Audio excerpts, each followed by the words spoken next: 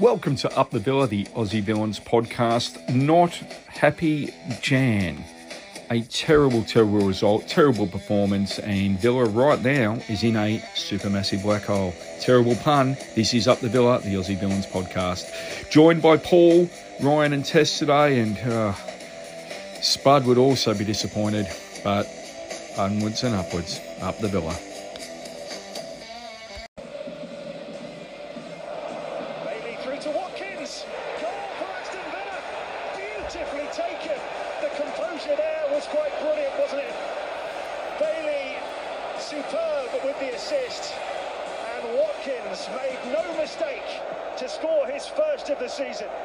It's a dream start for Aston Villa, it really is. That's flicked on for Zaha. He's racing through at the other end. Gets the shot away and scores! What a finish by Wilfried Zaha! It's an absolutely majestic opening 7 minutes here. A glorious goal at Anfield on Monday. And he's followed it up with another beauty here. Eze to take this one. He's up there, palmed away by the goalkeeper, swept away by Digne. This is going to be a penalty. It's a penalty to Crystal Palace. Here goes Zaha. Saved Zaha again! 2-1 Crystal Palace. Martinez made a brilliant save, but Zaha kept his composure and milks the adoration. 10 Premier League goals against Villa have come in the final 20 minutes for Palace. Mitchell, Mateta! That is quite some introduction. Guys, we want to do a match review. It's Tess, Ryan and Paul on the Up the Villa, Aston Villa podcast through the Love Sport Podcast Network. Boys, we just said it before. I might even leave it in the pod. We're a little bit down after last night. Very flat. Right. Can I ask you guys, we're going to do a match review. We're going to do it half by half, and then we'll get into a new signing, which might give us a little bit of happiness. We can talk about Pochettino and Gerrard potentially, and we'll talk about our captain as well. So do you mind if I start off with a summary? Because I took notes last night as I was watching. I think you should definitely go for it because I was in bed watching it. Right. Watkins scored, and it was a really good finish. Great finish. Saha's killing us. Oh, my God. Our defence is shambles. Hey, Ming's passing is the best I've ever seen. Oh, man. Damn it. 1 minute and a bit. Come on. Oh, VAR marginal call. I thought we were in trouble there. Oh, Martinez save. What a save. Oh, Buendia Diaz playing well. And oh, what a chance and a save. Man, is Ramsey even playing? God damn, 1-1 at halftime. At least we're not losing. Hey, Gerrard might actually get us back in the game here. You just never know. He was going to put his boots on. That was my first half notes as I watched the game. And I'm going to let you guys come in and talk about the first half, but I thought we were all over the place. I felt that they had the plan at all tasks to take us on. I just think they knew what they wanted from the start, and we had no idea. Yep. They looked hungry, didn't they, Crystal Palace, from the off? And it couldn't have started any better for us, though, getting that early goal. And I thought, being away from home against Palace, the crowd's up and about, goal in, 5 minutes? Perfect. Silence the crowd. But typical Aston Villa at the moment, we just show that, soft underbelly. 2 minutes, and it's 1-1, and all that confidence is sort of drained from us within, a couple of minutes. But yeah, I was just going back to the starting lineup, actually. I was a bit disappointed to see us go with just one up top. I was hoping to see Watkins and Ings start together again because I thought they had a good game against Everton, and I thought there might be a bit of momentum there. And no disrespect to Crystal Palace. They're a really good team and, put us to the sword. But I thought this is a game we should be getting after, especially with a couple of tough fixtures coming up. So I was disappointed to see, one striker. But your summary of the first half, Paul, was pretty much spot on, really. Zaha just got at Cash, didn't he?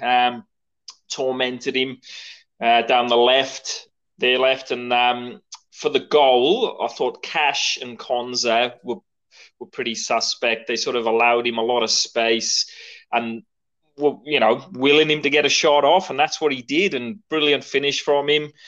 But yeah, pretty disappointing first half. I don't think the midfield really got into the game at all. Yeah, I don't know. I just felt, and to go on to both your summaries, I thought that was a really, really good summary.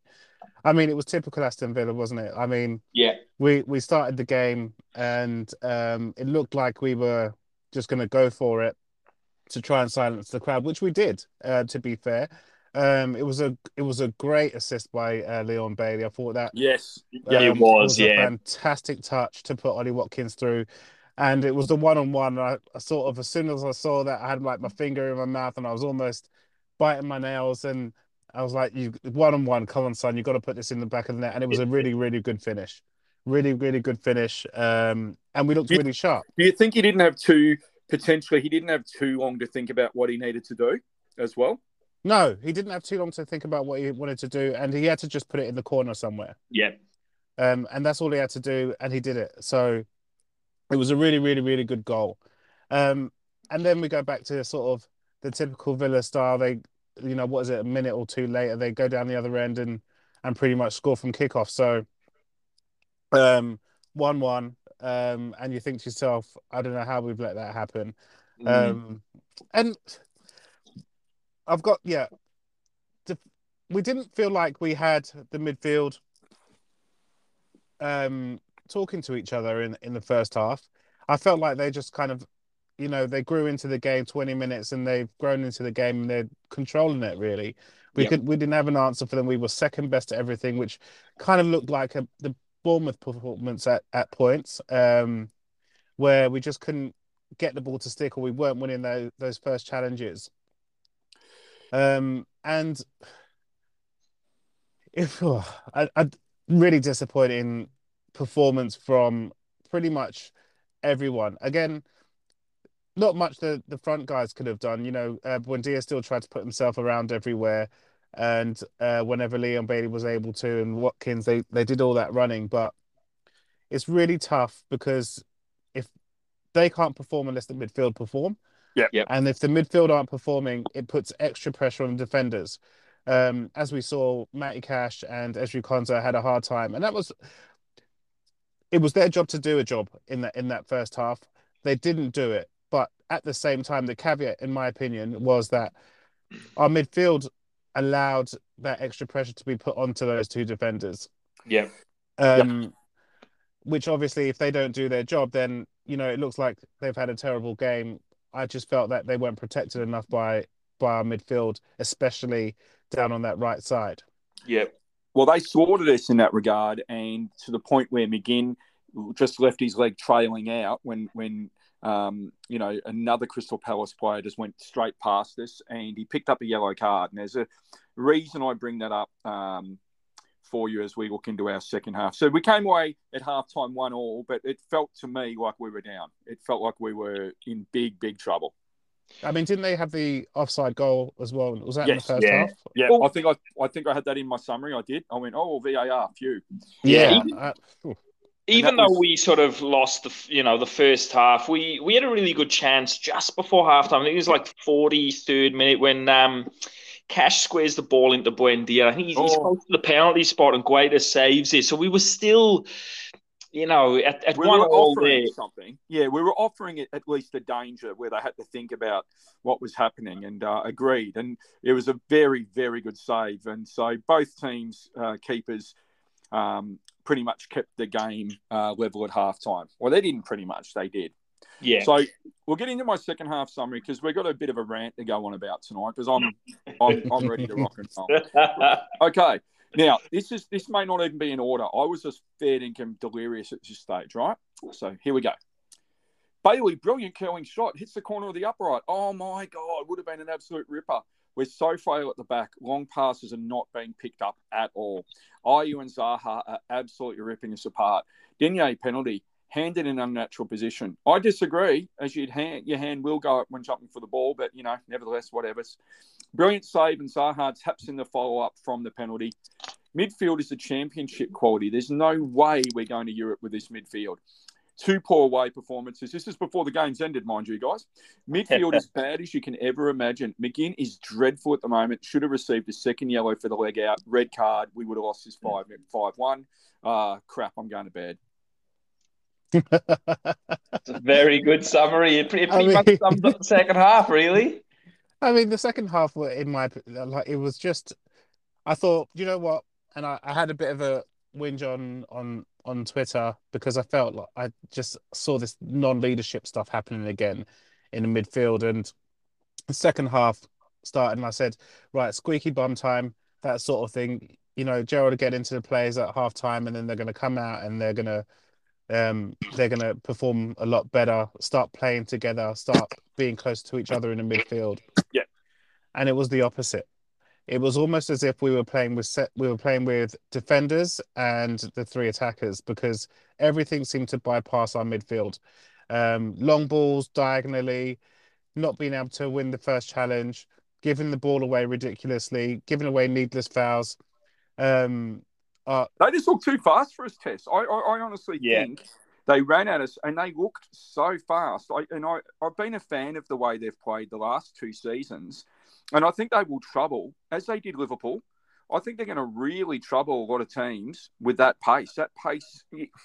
It's not the pace, though. They've just got strength as well. They've got strong players. And our players were bullied in that game. And,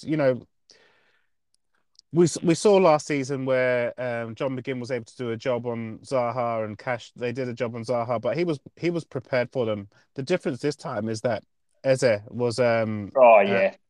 just when he gets the ball, he reminds me of our player that's similar to him would be Jacob Ramsey in terms of running with the ball and sort of gliding across the pitch, except Eze's got a lot more skill on the ball. I'm not so sure about that. I'm not sure about the skill, but he's definitely got the strength that Ramsey could develop in the next few years.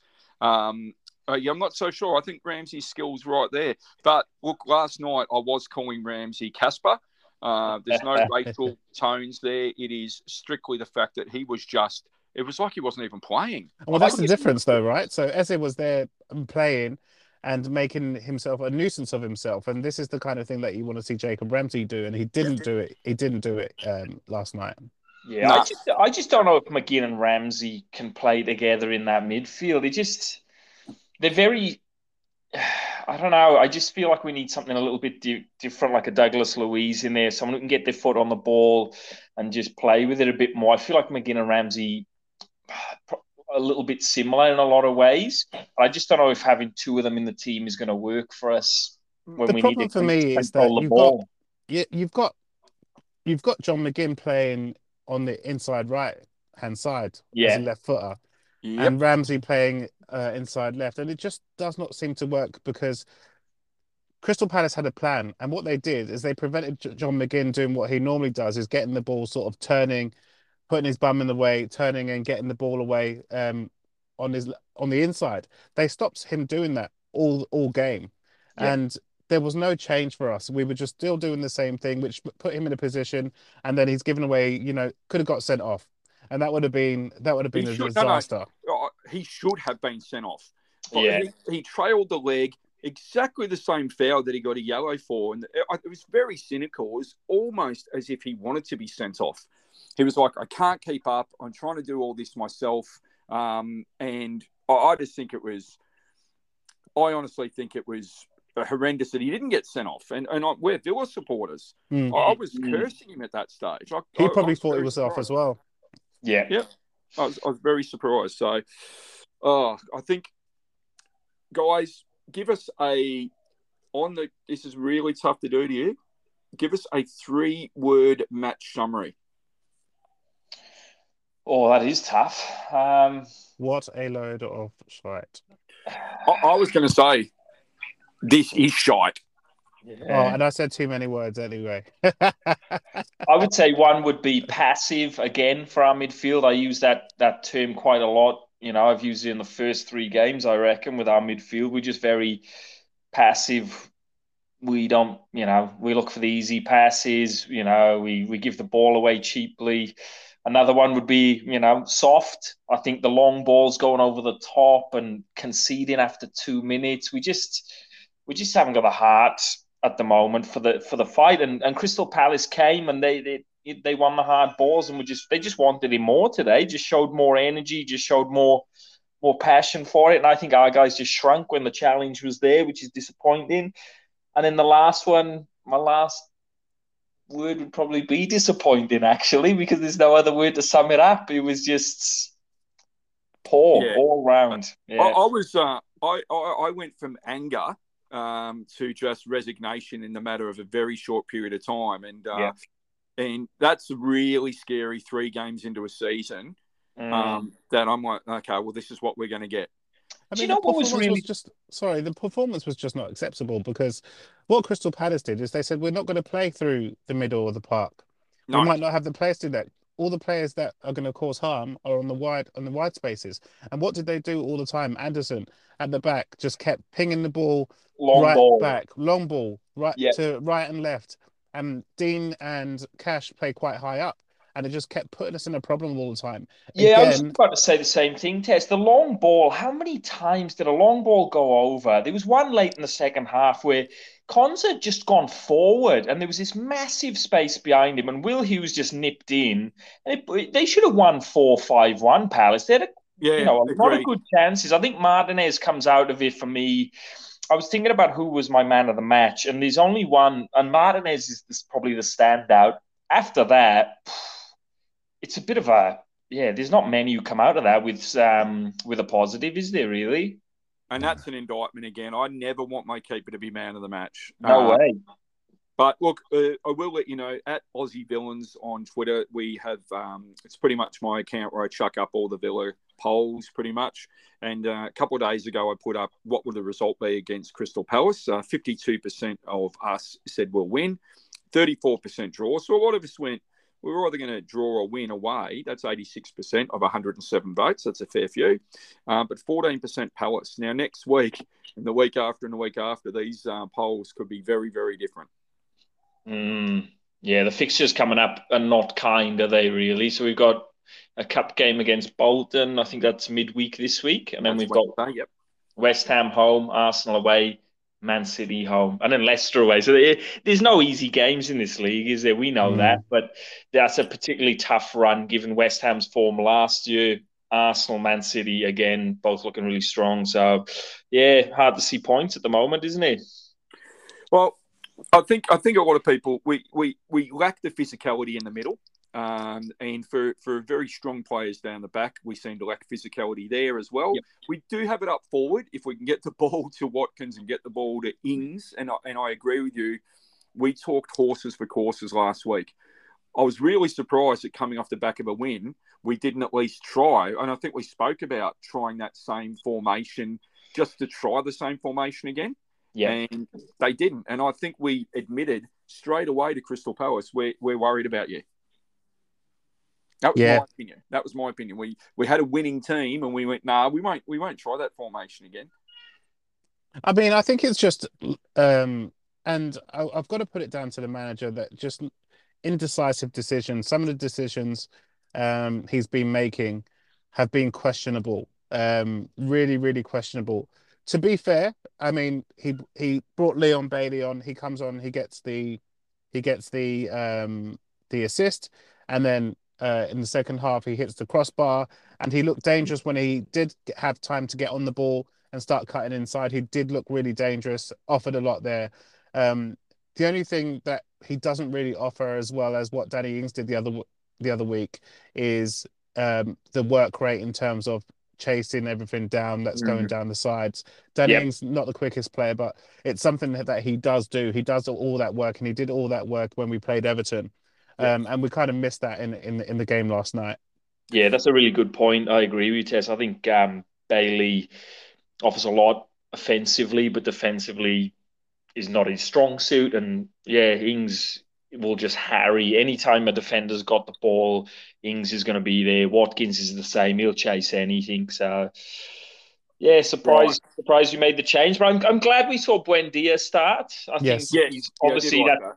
there's been a lot of calls for him to start from the Villa fans, and it was good to see him. And I as Tess said early on in the pod, he was everywhere again and trying to force the issue, which was good to see. Not much came off, but at least he was having a good go. When he gets the ball, though, he's able to keep the ball Yeah, and he's able to distribute the ball very, very well. So when he gets the ball, he normally does something with it where we can go on the front foot. It's never just a back giving it back to the defensive midfield or giving it back to defense. He turns people, he tries to put other people into play, and then he makes runs and he's busy. The thing, one thing about our team is we don't have a lot of quick players. No. And I think I mentioned this before. We don't have a lot of quick players. So if you don't have a lot of quick players, then you need to start playing with the ball to your feet and having possession of the ball so that you can make spaces and do all those triangles. Well, that's a bit of Because, a worry because we don't have, I believe we don't have the skill to even make that happen, mate. So well, if you, to be honest, when have we done that in the past, 12 to 18 months? When have we ever been able to hold the ball and pass it around? well, Douglas Luiz is somebody who can do that. And when he plays in that number 8 position, we've Yeah. seen him do it. Yep. We've seen him do it quite a few times, actually. So So let's jump ahead then to something I was going to have later in the pod. And I'm honestly dumbfounded that Gerrard made McGinn captain because we spoke about it earlier in this before the season started. We were questioning if he could even be in the starting lineup, and now he's captain, and it seems like his position is going to be very hard to get rid of. And at the moment, he needs a break. I think he needs a few games yeah. off. He needs to come out of the firing line for a bit, doesn't he? Looking at the stats from the game, the Palace game, the three lowest passing accuracy percentage was McGinn 71, Bailey 60%, then Cash 58%. And I think McGinn, I think we've all spoken about in the last two games, his passing, and he just hasn't been on it. But given he's the captain, he is hard to drop now, isn't he? Despite Gerrard's comment saying that, everyone has to earn their position. When you're captain, I feel like it's very hard to drop someone with the armband. I would drop him next week. I mean, in a heartbeat. let's be honest, and this is my opinion. I was when Villa came to Australia, I was singing John McGinn's song all the time, because he's a fan favorite. He's been at the club for a long time. He's done a lot for the club. But if anyone is honest about John McGinn's performances, and I'm not just talking about this season, I'm talking about towards the end of last season as well. His performances haven't been at the level that we need if we're going to be moving forward as a club, trying to play in the top 10 of the Premier League and trying to fight to get to Europe or win one of the cups that are available this season. He hasn't been performing to a high enough level, in my opinion. And it's questionable as to why. I know the reasons for why he was given the captaincy, but what's happened is since the season started, I can't see any reason why that's a justified move. Do you think, Tess, you raised it earlier in the podcast that the position we're playing him in at the moment, on the right hand side of the midfield I don't think we're really playing him in his best position. Where do you guys think his best position is, or where would he thrive for Villa? Yeah, I'll start with this one. I think centre half bench. Yeah. Don't hold back, Paul. That's it. Yeah, just say what you think, Paul. Look, what about you, Tez? The way that I see John McGinn is that he's playing. It looks to me like he's playing a more defensive role for Villa, and he doesn't play that for his country, and he scores hat tricks for his country regularly, and scores a lot of goals for his country, and makes a lot of assists. He should be playing further forward if he's going to be playing. Where does he play? I guess not in that number 10 role. But what about that wide left place? Because he can distribute the ball and he can cross the ball. And we saw that towards the end of last season where I think he got an assist where he was on the left-hand side and just whipped the ball. It was great. He can do that. and perhaps somewhere like that would be better off for him. Yeah. Problem is then what do we do behind him if he plays? Then we've got to play the people that can play with the ball. So the Kamaras, we can play with the Douglas Luiz because we know he can play with the ball. He's got good distribution. Playing as a defensive midfielder, it doesn't work for Douglas Luiz, but every time so far since he's been playing in that sort of more number 8 position, I think he's played a lot better, and we can see that the quality that he's got. And that might be part of the reason why they're talking to him about a new contract at the moment, because playing in his position, he knows how to play there and he does a good job. He looked quite tidy when he came on against Palace, I thought. Douglas Luiz, he had a bit of a small cameo coming on in the second half, but he looked, tidy on the ball with what he had. Tidy on the ball. Distribution was really, really good. Yep. Caveat to that is that Palace were 3-1 up. And had the slippers on. Yeah, and they were cruising. But the point is, though, they could have gone for the jugular. But what we did see is when they took McGinn off and they brought Douglas Luiz on, we did see some control. A lot more control of the passes that we were making. The midfielders seemed to be a bit tighter together. And Coutinho obviously came on as well. You need to play. We're not the quickest, and we need to use those kinds of players who have got that technical ability to keep the ball. You look at people like David Silva, not the quickest of players. Bernardo Silva, all these types of players that play for Manchester City, they don't need to be quick. They don't need to be quick. Why? Because they've got technical ability to keep the ball. If they can keep the ball, you've got to keep chasing it. And every time you keep chasing it, there are spaces made available. And that's something we should be trying to exploit, trying to get those players playing more technical with the ball to their feet.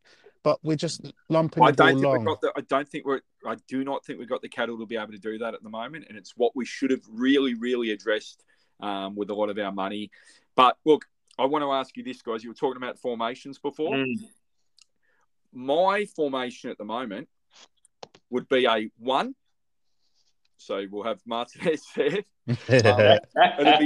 It'll be a 5 in defence and 5 up forward. Because, hey, our midfield's doing nothing. So we might as well just hoof the ball up forward. Let's go Wimbledon, maybe 1990, 1991. The crazy gang. Because our midfield is struggling. So let's just go a 1-5-5.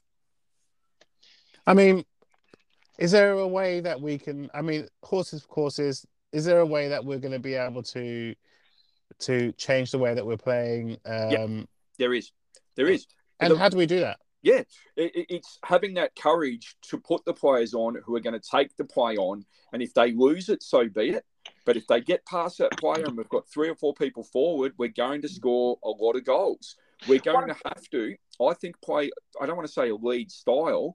We've got to choose, are we going to go all out or are we going to try and be technical? And last night we started like we were going to go all out and then we reverted back to type. And we don't have the cattle to be able to do that. But even last night, we used 3 subs. Palace used their 5 subs. And, we're chasing the game. And we brought on Douglas Luiz, Coutinho and Ings. But we still had Archer on the bench. I thought it was interesting that we didn't at least get him on there for the last 10 minutes, just to inject a bit of pace and, try something a bit different. You've got to hold teams accountable, right? When we offered nothing going forward after the first 10 or 15 minutes, and maybe a couple of little patches that both of you have said, when you offer no, they didn't have to be accountable. Ayew, Zaha, all those guys, they didn't have to be accountable because, let's be honest, we were offering no threat through the middle. Yeah, we needed to change it up a bit sooner, didn't we? And, we started the second half much the same as the first. Same players, same result, really, isn't it? But we're talking about the midfield and focusing on the midfield. Morgan Sanson's one of these players that a lot of Villa fans have called for to, get some game time. But talk about it. I know, and there's how many managers now that have, Dean Smith brought him in, now Gerrard. They just don't seem to fancy him. I just don't know why. Because someone put up his highlights from Marseille. I think it was on Twitter earlier in the week saying, this is what he used to do. And It was probably you've him. been sucking into highlights. It Hey, was my probably him highlights- putting his own highlights up. My yeah, highlights are pretty good, guys. maybe, but it was pretty incredible. But we talk about, McGinn, Ramsey not playing that well. Why can't we just swap it up and put Louise and Sanson in? Let's try something, Like we're not controlling the midfield anyway. No. So let's try something different. Well, He the should have thing been on is, the bench guys, at least. Yeah. The thing is, we've got the young players who will take that on, but we're too scared to play our young players. And I get it; they could cop a battering, but Sanson as well. I don't think he's got a lot of pace, and so we're playing like for like. I just think we've got the wrong battle. I think But he he controls the ball like Douglas Luiz, though. Like Tess was Yeah. getting at earlier, I think he's a bit more cultured and can hold on to the ball. Yeah. Whereas I think McGinn hasn't got the pace and he Yeah, hasn't got the mate, control he's either. French. You just like your fromage, and now you're saying because he's French, he's cultured. Well, look, Yeah, let's put it- absolutely. I'm taking the mic, by the way. he Sanson. I've seen him play a couple of times, and last season when he did get that game, he made one mistake, and he was hauled, and we didn't see him again. But he played well in that game. Yeah, true. He played well in that game, and that's a fact. I saw it with my own eyes. And then when I seen him come on and in pre-season in Australia, he was one of the ones that looked really good when we played at Leeds. We all actually said that at the time. So look, you'd have to be pretty discouraged. Look, we're going to go on a break right now, and when we come back, we're going to talk about a new signing, and we're going to talk about our gaffer 3 games in being under pressure. Quick break in the show to stop my ranting and just to let you know that Up the Villa, the Aussie Villains podcast is available on the Love Sport Podcast Network. The Love Sport Podcast Network is available on Anchor, Spotify. It is available on Google and Apple. Probably a few others as well. This is Up the Villa, the Aussie Villains podcast. Positive note, we're back. It is Up the Villa, the Australian Aston Villa podcast. We've got Tess and Rhino. They've stayed with me. How are we still, boys? We okay? Yeah, I'm feeling a lot better, actually. Thank you for the therapy. Well, I've got a bit more therapy for you. You might like here, guys. We talk like for like, but I do like this guy. We may have signed, and it's all over the place, but Sarr from Watford. Now, some people call him a midfielder, some call him a forward. I think he's got a fair few attributes that would have been good for us last night. So we have signed Sarr on apparently £25 million, I believe, or euros, or whatever we have in the UK. Pounds, yeah. Ismaila Sarr, yeah, he's the one that caused Matty Targett to have hamstring injuries and stuff, wasn't he? Yeah, he was. And Targett got subbed off, didn't he? The first game of last season at halftime because he was getting tormented. So, yeah, he looks all right. He scored a goal a couple of weeks ago, didn't he, from in his own half, I believe it was, against West Brom. So he's a decent player, winger, forward sort of player. But I think everyone's crying out for centre midfielder. But he's a talent, 24 years old, and look, he's a strong lad. Yeah, he's quick.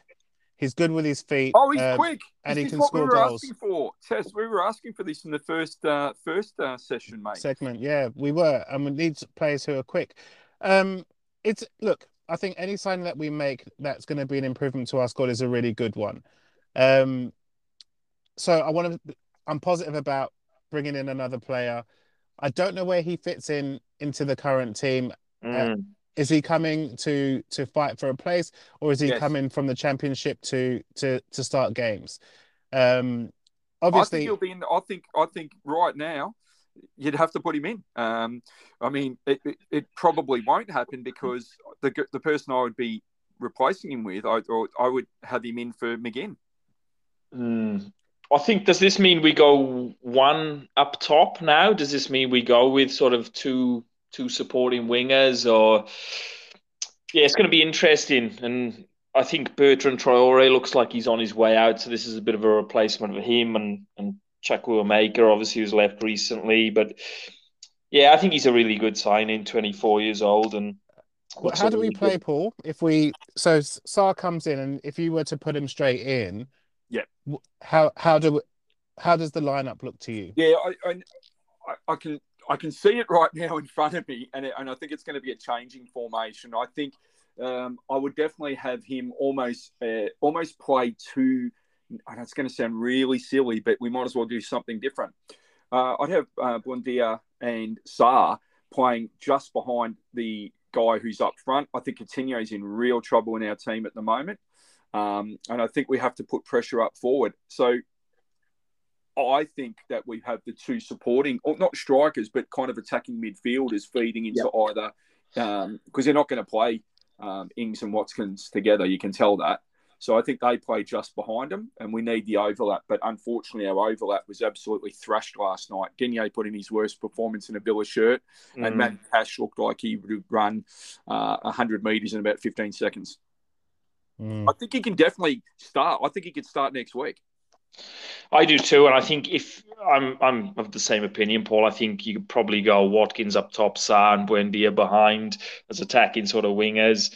Then you've got options off the bench, haven't you? Ings, Bailey to come on, Coutinho. But I do still think that playing two up top, especially at home and against teams that we want to beat, I think Ings and Watkins start up front for me. I'd love to see a bit more of that. Okay. Question on notice again, which we keep on doing. We play next weekend. We play West Ham. We play two up front. Let's talk about. Yes, at home for me. Yes. Let's see. I reckon we use the midweek game first as a sort of barometer. Do you think we can afford to have a strong squad on Wednesday?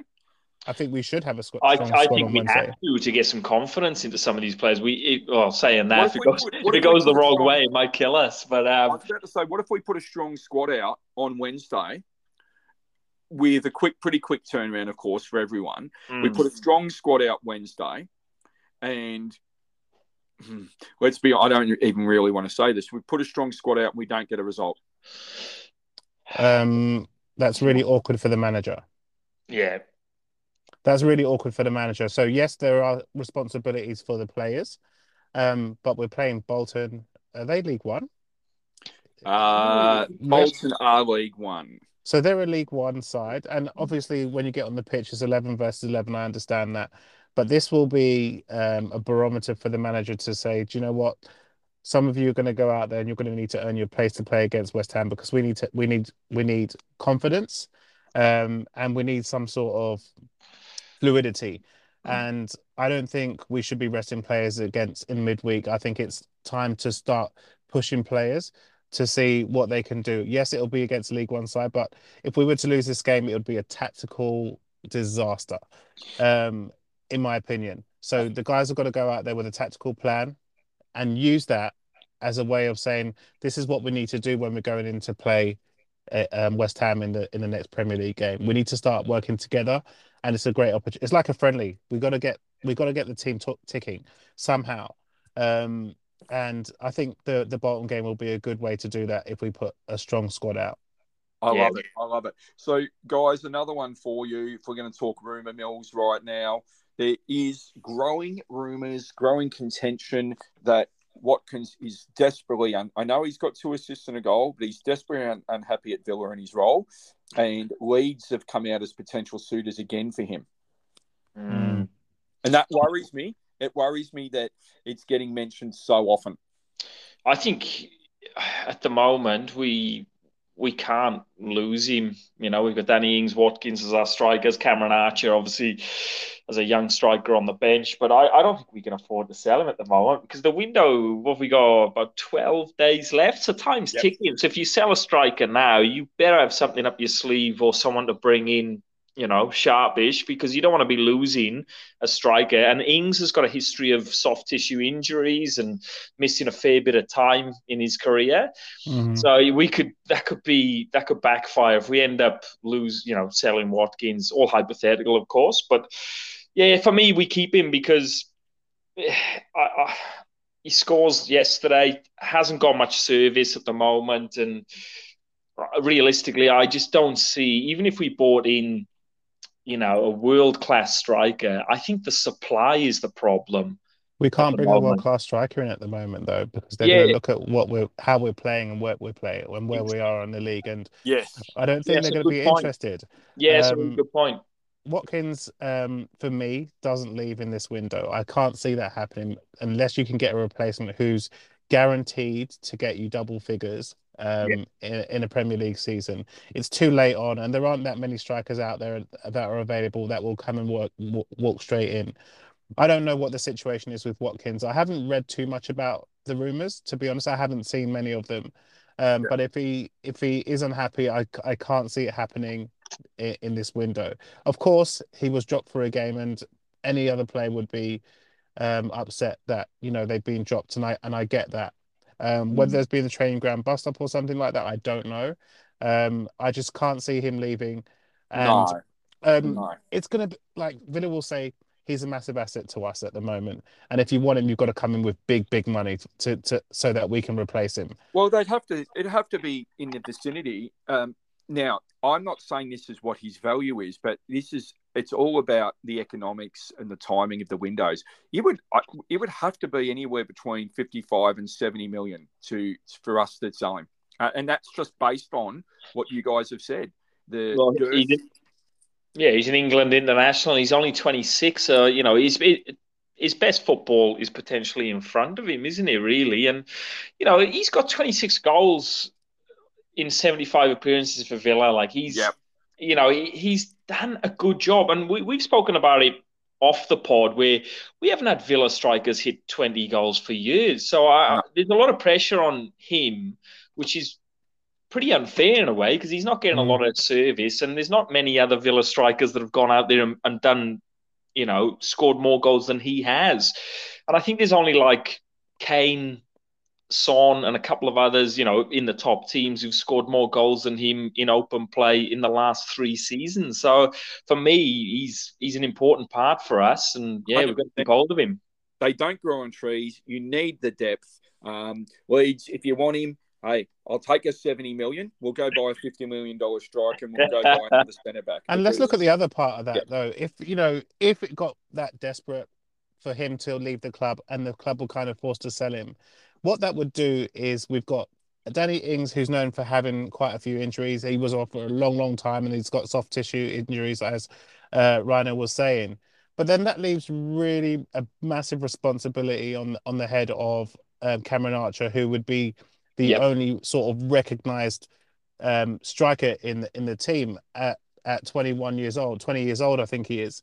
And that would not be... There are other 20-year-olds who have come out, there's been special players who are 20 years old who come out and perform at that level, but he's just come from a championship loan and scored goals, but it would be really not a good look to put that sort of responsibility on someone like Cameron Archer. In saying that, because of the new signing that we've just bought in, Ismail Assar, it potentially means that someone else who, like Leon Bailey, could potentially play as a striker, doing the sort of job that Ollie Watkins would do, although not as effective in terms of the chasing down of players and the hard work rate that Ollie Watkins puts in.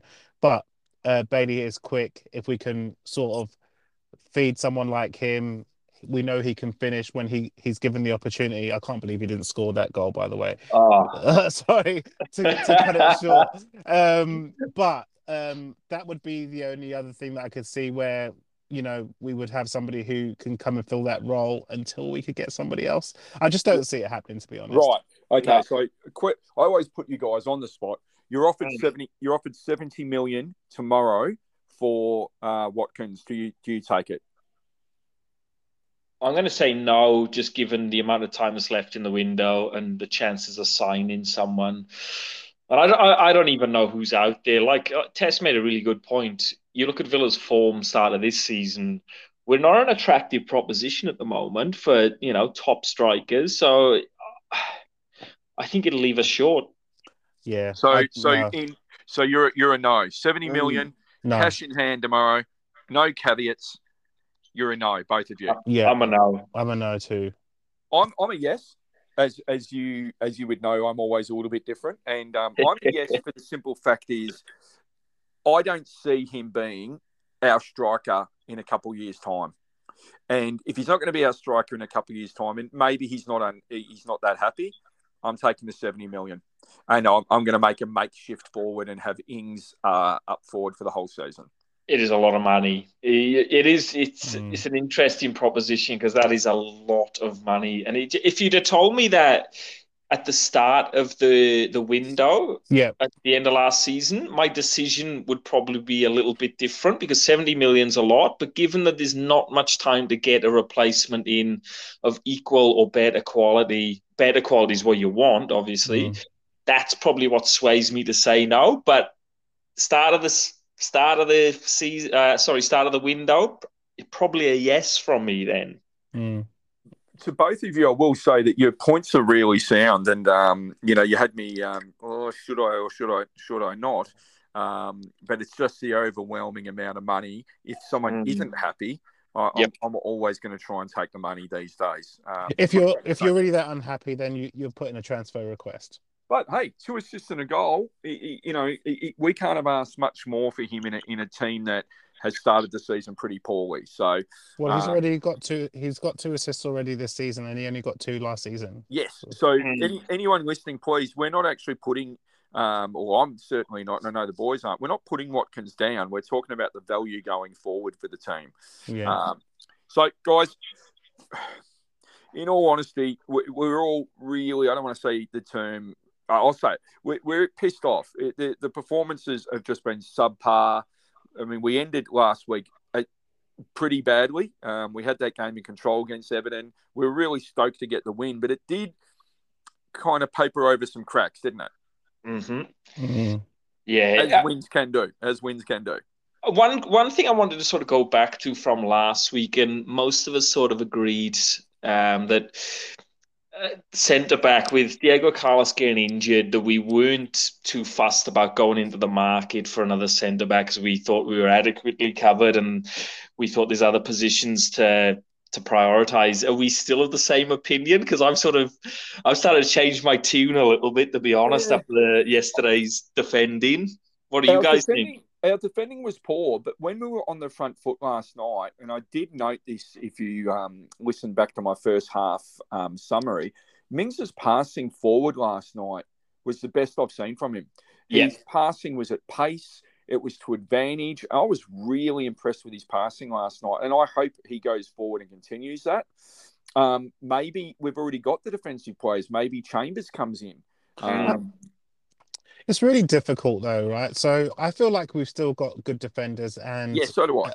I feel like I know Twitter was going mad. Oh, you should have chosen Konsa. You should have chosen Chambers. It's really tough on any defender if your midfield go disappearing. Yeah, in any sport. And I feel like some players need a run of games. Yesterday was a game against a team who are quick, who are strong, who are well organised, and exploited us. Yeah, they exploited us yesterday. And Konsa didn't have the best game, but even in the second half, I saw him at full pace chasing someone down and getting the tackle in. And if that was Chambers doing that chasing, he would have lost the race. He would have lost the race to get there. Chambers is also very good positionally though, and makes really important tackles, and is known to get a goal here or there. Konsa could have had a goal yesterday as well. Yeah, true. With that header. Yeah. I think you made a good point. I think you made a good point about the defending and positional, because last night and on a couple of occasions, Crystal Palace looked like they were on a ski field the way they were sliding through and the defending was atrocious. And I don't mean defending. I mean defending from the front to the back. You've got to be able to defend without the ball in any position, right? They just slid past us non-stop. So I think defensively, and you're right, Sis, I think defensively the whole team was shocking. Yeah, there was one point where Buendia was covering with Luca Dean, and I was like, "Where's Jacob Ramsey?" Yes. Yeah. Well, I think we said that's one part. I think we said that the whole night, though, didn't we? Yeah, I think that's part of his game. I think with Ramsey, that he's got a sort of his awareness and his defensive sort of efforts are probably where he lacks a little bit. Obviously, going forward, like we were talking about last week, carrying the ball and being a threat going forward, he's top notch. But going back and covering, and sometimes I think he does leave Lucas Digne a little bit exposed. But he's still a young guy, so he's very young. He's still learning his trade, isn't he, at the top level, which is tough. So if you have a look at it though, last season when Gerrard came in, Gerrard started playing him a little bit further back. But when Ramsey got games under Dean Smith, he was playing just behind the strikers. You notice how he got a few goals last season under Dean Smith. He was playing just behind those strikers. And I think when he was playing for the under-21s or under-23s and stuff, he would sit around that kind of area as well, just behind the strikers, because he was scoring goals for the under-23s, I believe. I really love what you've both said there. I sung his praises last week, and I think if you look back, I had him as best on ground last week. And I did too. I had Jacob Ramsey, although I kept saying Aaron Ramsey. Yes, you did. Only six times on the pod, mate. That's okay. Oh, my goodness. But you're right. You've put it in perspective for me, and I appreciate it because he is a young man. Yeah. And you're going to have a good week, bad week, good week, bad week until you are experienced enough to be a consistent performer. And I think he can do it. And I think he will do it. Definitely. The talent's there. It's just that learning curve now, isn't it, of getting more games. And he's one. I'd play him against Bolton in the Cup. There's a couple of players I just keep them in the team just to start, just a bit of continuity, a bit of confidence. And more games he gets, the better he's going to get. And, he's a young fella. And I think, it's tough learning in the Premier League, isn't it? When you're playing at the top level, it's unforgiving. Well, this is what I would do for the Bolton game. This is what I would do for the Bolton game. I would be playing. I'd be playing the Martinez in goal, and I'd be playing the back line as it was against Crystal Palace there. Yeah. The reason for that is just to give them a bit more confidence. Say, go back out there and show what you can do together as a unit. Yeah, great call. I would make a difference in the midfield though. I would keep Kamara in. I would bring Douglas Luiz in, and I would bring Morgan Sanson in. I like it. To play in the midfield to see if there's any potential for Sanson to show that he can step up and play or be used as a sub in a Premier League game rather than sitting at home, because he's a footballer. He can play football, and I've seen it. And I'm a big fan at the moment because I've seen it, and I feel like he hasn't had an opportunity, and rightly so, players get disgruntled. I just feel like he went the wrong way about showing his disgruntlement before. But I would like to see, we don't have a quick team. Let's see if we can bring the players who are technically gifted, who can hold the ball and play with the ball at the feet. Yep. We know Kamara can do it. We know Douglas Luiz can do it. It'd be nice to see if Morgan Sanson can contribute. We already know what Jacob Ramsey's about. We already know. So I would give him a break, and I would give John McGinn a break. And then again, going forward, I don't know if we'll be able to register Sarr in time if he's going to be there, but I would go with Danny Ings and Watkins. So no spot for Archer on Wednesday? I'd give him a game in the second half, but ultimately I'd like the team to go out quite strong just to try and get some fluidity and confidence about them playing with each other. And I think Bolton would be a really good place to do that. And Buendia as well. So, and not Coutinho to start as well. But I would just, and I would leave John McGinn, obviously. I'm leaving John McGinn out of that. Yeah, okay. Well, I like it. Let's bring this pod home real. Let's go with a tiny bit of controversy. Pochettino is free and available as a manager, and he wants to coach or he wants to manage Aston Villa. Do you take Poch tomorrow? It's your choice. Your choice, okay? Nothing to do with anything else. Would you take Pochettino over Gerrard? So, before we answer that question, I just want to make it clear that this is just a discussion, if you would, rather than, because I'm not out there saying Gerrard out. No, absolutely. Yeah. It's another one of Paul's hypotheticals, which you guys, as this podcast grows and grows, will get more use. I don't know if you've noticed, I put about 7 or 8 forward a night, but would you take Poch over Gerrard? If you had the ability to have him right now, which one of them would you have as manager? Yeah, I would go and pick Pochettino up from the airport. So would I, because the form at the back end of last season and then obviously the start of this season says to me that we're not playing well, and yeah, I'd be going Pochettino as well. So I think that says a lot. The three villains who were very excited about Gerrard early on have all said that if, and hypothetical to protect Tess and his reputation in the world, okay. I'm not Gerrard out. So can I? The reason why, though, backing yourself, Tess. I like it. You've got to. Yeah, so, I can. You're the kid. I just want to give a bit of a reason as to why I said it. I'm going to say this. You were the kid that mum and dad told off, and then you had 13 excuses lined up in a row. Correct? Yes. I had them planned out and everything. Mum, can I go out? No. And I've got like half an hour of arguments why I should be able to go out. But the reason I would take Pochettino in a heartbeat is one of the reasons that Gerrard is at the club is because people were saying, and the owner was saying, that it's Steven Gerrard that can attract these players. I think Pochettino can also attract decent players based on his reputation. Pochettino has a proven track record in the Premier League with Southampton and with Spurs. Didn't take Spurs to the Champions League final. So proven record at being able to coach players and make players better. And he did that at Southampton, as to why he was able to get the job at Spurs. And when he got to Spurs, he made players better. And the other thing that he didn't do was hang his players out to dry all the time. He was able to coach players, and there were players that didn't fit into his system, and he let them know behind closed doors, and they did what they could to get rid of them, and made it clear that they had no place in the side. But as a proven manager, Pochettino can improve players, coach players, and has proven experience in the Premier League, as opposed to Gerrard, who is fairly new to management, did really well in Scotland, but Scotland, the Premier League in Scotland isn't the same as the English Premier League. The level is totally different. It's kind of like there are 3 teams in Scotland who will compete for the title and the cups. And in England, you've got 8 or 9 teams who are competing to try and get in the top half.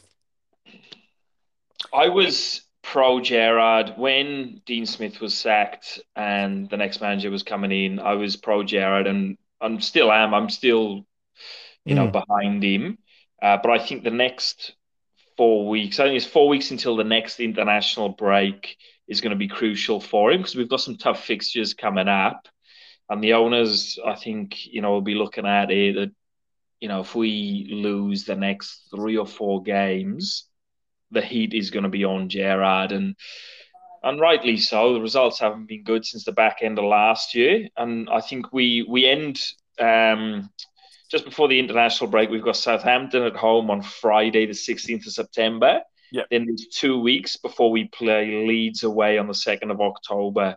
That's a window that I think, if the results haven't gone well up until that point against Southampton, that a change might happen. But I was pro Gerrard, and I think he's still got a lot to offer, but he's got to turn it around quickly. I don't think the pressure is going to be from... obviously, there'll be pressure from the board and from Purslow and stuff to say the performances aren't what we need them to be. The problem for me will be the supporters. Yeah. The problem's going to be that 100%. You don't want Villa Park to be toxic. You don't want the supporters get into that toxic stage. I think that's really important. Can I touch on one thing with the opposition last night? I thought the crowd... Sorry, guys, can you hear me there? Yeah, you got you. Go. Hello?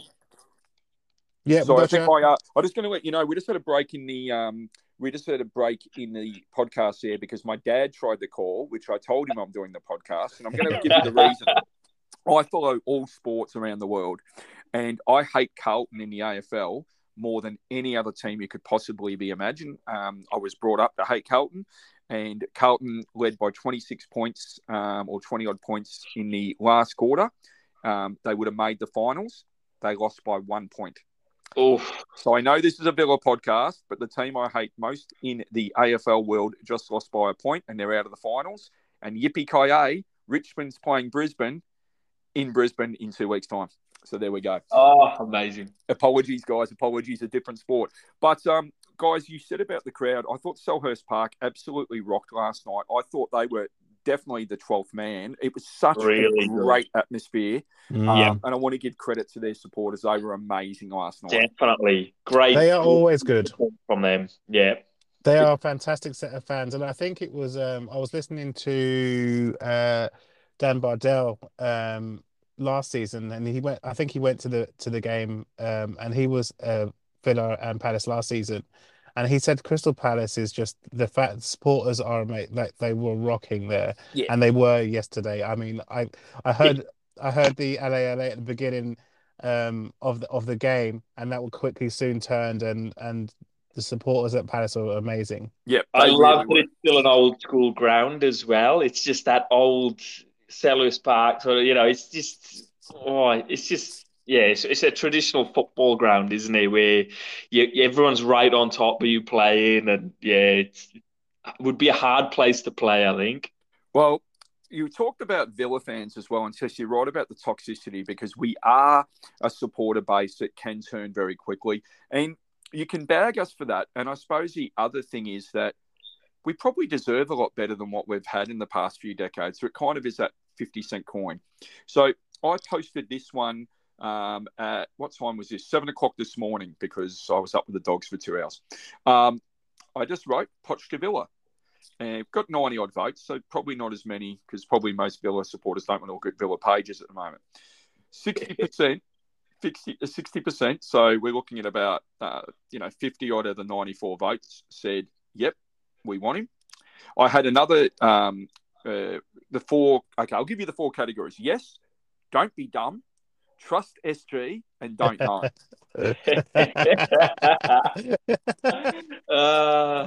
So don't be dumb got 18%, trust SG got 6%, and don't know got 16%. So look, it does say a little bit about, if we want to talk about toxicity, I think Gerrard, if we don't get any points in the next 3 games, it's going to be a part of my language, a shitfest. Yeah, I think, and Gerrard's a little bit different to where Dean Smith was as well, because there's a lot of comparisons between, where Dean Smith was at this point and Gerrard, and their records are quite similar at the moment. He's quite poor, but Dean Smith sort of brought us, back up from the Championship. Yeah. Obviously a Villa fan himself, so he's, I think that buys him a bit of patience and a bit of time, and I think with Gerrard, he probably doesn't get that, does he, with the Villa fans? Because, he just hasn't got the affinity with the club that Dean Smith did. So, I agree with you, Paul. Like I said, I think the next international break is 4 weeks away. I think it's going to be pivotal in his reign as Villa manager. So, guys, we're going to do 2 predictions before we finish the podcast. And I've really appreciated the fact that between us and Spud, we can't wait for you to come back. Oh, yeah, I can't wait for Spud to come get back, Spud. And also want to say thanks for Josh's contribution so far. It's been fantastic as well. But let's just go over this quickly. We've got 2 games coming up in the space of, just over a week. We've got Bolton away in a cup game. We don't have great records in cup games, the EFL Cup. I think we'll beat Bolton, and I think we'll beat Bolton 3 or 4-0. Agreed. I think we win, and we win well. I think we have to. I think we really have to win that game. And again, I would just like to see us use that as a way of getting these players to play together in the midfield, and sort of get some confidence in defence. And that's a perfect opportunity, to get some organisation in defence. And look, I think West Ham haven't played yet this week, have they? So they play tonight or tomorrow. I think so. We've got them in the Premier League next, and so far what have they won a game this season? No, they've lost 2. I don't think they have. They've lost 2. So, there's definitely a potential for us to get a result against a team like West Ham at the moment. They're not in the best form themselves. We're up and down at the moment, so I think we can still do something. And I think that might be also one of those games where we really need to try and get something. And even if it's a point, it would be nice to just have a point against a team like West Ham, who last season went on leaps and bounds compared to what we were doing, to be honest. And then obviously we've got, is it Leeds? So again, we know what they're about, but they brought a few players in since we last played them. And Arsenal will be tough because they've also come on leaps and bounds. Yeah. And then is it Manchester City? So Yeah. if we can go into the West Ham game and the Leeds game and try and grab something out of those two games, I think that's all right. Well, let's do this. West Ham have Brighton tonight, and they're at home, so that could be very interesting. And Brighton will be no pushovers. So, we've got a day's kind of rest on them, even though we play Wednesday. We're going to be at home. I think we're going to paper over a little bit of cracks. I think we're going to have a bit of squeaky bum 2-0 win against West Ham. I'm going to go with you, Paul. I'm going to stay positive and think it's going to be a 1-0 win to Villa, a tight affair. But yeah, a win's a win. Yeah, I'm going for a Villa win as well. I'm going to go for a 2-1 Villa. Yep, like it. I'm going to go for a 2-1 Villa. I just feel like when we create chances, we can score goals. Like, we have goal scorers in the team and we can score goals. And I feel like against a team like West Ham at the moment, who aren't on the best form, I think this is a great opportunity for the players to use that as a beating stick to say, do you know what? Let's go out and really try and get a result here. We're going to need to get a result. So yeah, 2-1 to Villa for me. Okay, guys, we're going to do a weekly Gerrard poll between the three of us. Gerrard will be at Villa at the end of the season. On the count of three, it's going to be yes or no. You can't say not sure. Gerrard, yes or no to be at Villa Park as the gaffer by the end of the season? 1, 2, 3, no. Yes. Okay. I'm the Gerrard hater on this pod. Guys, it's, any final words before we finish this one off? Obviously, we might have sounded negative, but I think we actually came out with some positives. We've called a couple wins coming up. We've offered some solutions, and even though my 155 probably won't go down too well. But we have offered some positives. So any final thoughts there at all? Well, I think that in a game like yesterday, there's going to be some sort of negativity. What we don't want to do, though, is harp on for like half an hour, 40 minutes about one particular player and how bad they are, and then move on to the next player in the team, which ends up being just like slating, Aston Villa players for 40 minutes. I think it's fair and reasonable for people to criticise the team when we've had a bad performance. What we haven't done is criticised in a bad way. I feel like we've criticised players based on the form that they've got at the moment, and I think that's justified. But we have looked at positives in this podcast, and we do try to look at positives all the time. And just one final thing, just want to say that it was really nice to see Tyrone Mings yesterday. We lost the game, but I could hear him shouting, through the TV cameras and stuff. And I could see him pointing and I could see him talking to players. And that's what you want to see from a leader in the team, even if he's not captain. And what he has done is when he's come back to start playing after losing the captaincy and being dropped from the first team, he's come back and his performances have been okay. And he's definitely come out there and tried to help lead the team. So I think he deserves props for that. Do you reckon he looked in Gerrard's eyes and said, I'm ready to play? He looked him straight. They spoke face to face, looked him in the eye, and told him he's ready to play. Yeah, I agree. And Rhino, finish us off, son. I think, big game against Bolton in the Cup. Let's get a win. Let's forget about this weekend, as dour as it has been. Let's move on and let's get some wins on the board, starting with Bolton in the Cup. Yeah, look, hey, we haven't won a cup in a long time, and I think every cup, when you're a team that's battling for spots at Europe or had relegation battles, I'm going to crave Wednesday. I've decided to turn it around and really enjoy seeing us hopefully get a win. Yep. Yeah. Let's do it. As always, Up the Villa. This is the Australian Up the Villa Aussie Villains podcast. You can get us through the Love Sport Podcast Network on Anchor, Google, Spotify, Apple, a number of different formats. It's been Tess, it's been Rhino, as always on the controversial Paul, just because these guys are too nice. And we'll speak to you guys with 2 wins next week. Up the Villa. Up the Villa. Guys, I think that was really good. We'll get it down to probably 50-odd minutes. Yeah. Thanks for joining us for another Up the Villa, the Aussie Villains podcast. You get us on Apple, Spotify, Google, Anchor, any other platform that you want to get us through. And you get us on the Love Sport Podcast Network. So if you look up Love Sport on any of those platforms, you will find Up the Villa, the Aussie Villains podcast. This was Paul, Ryan and Tess. Disappointed, but onwards and upwards. And as always, Up the Villa.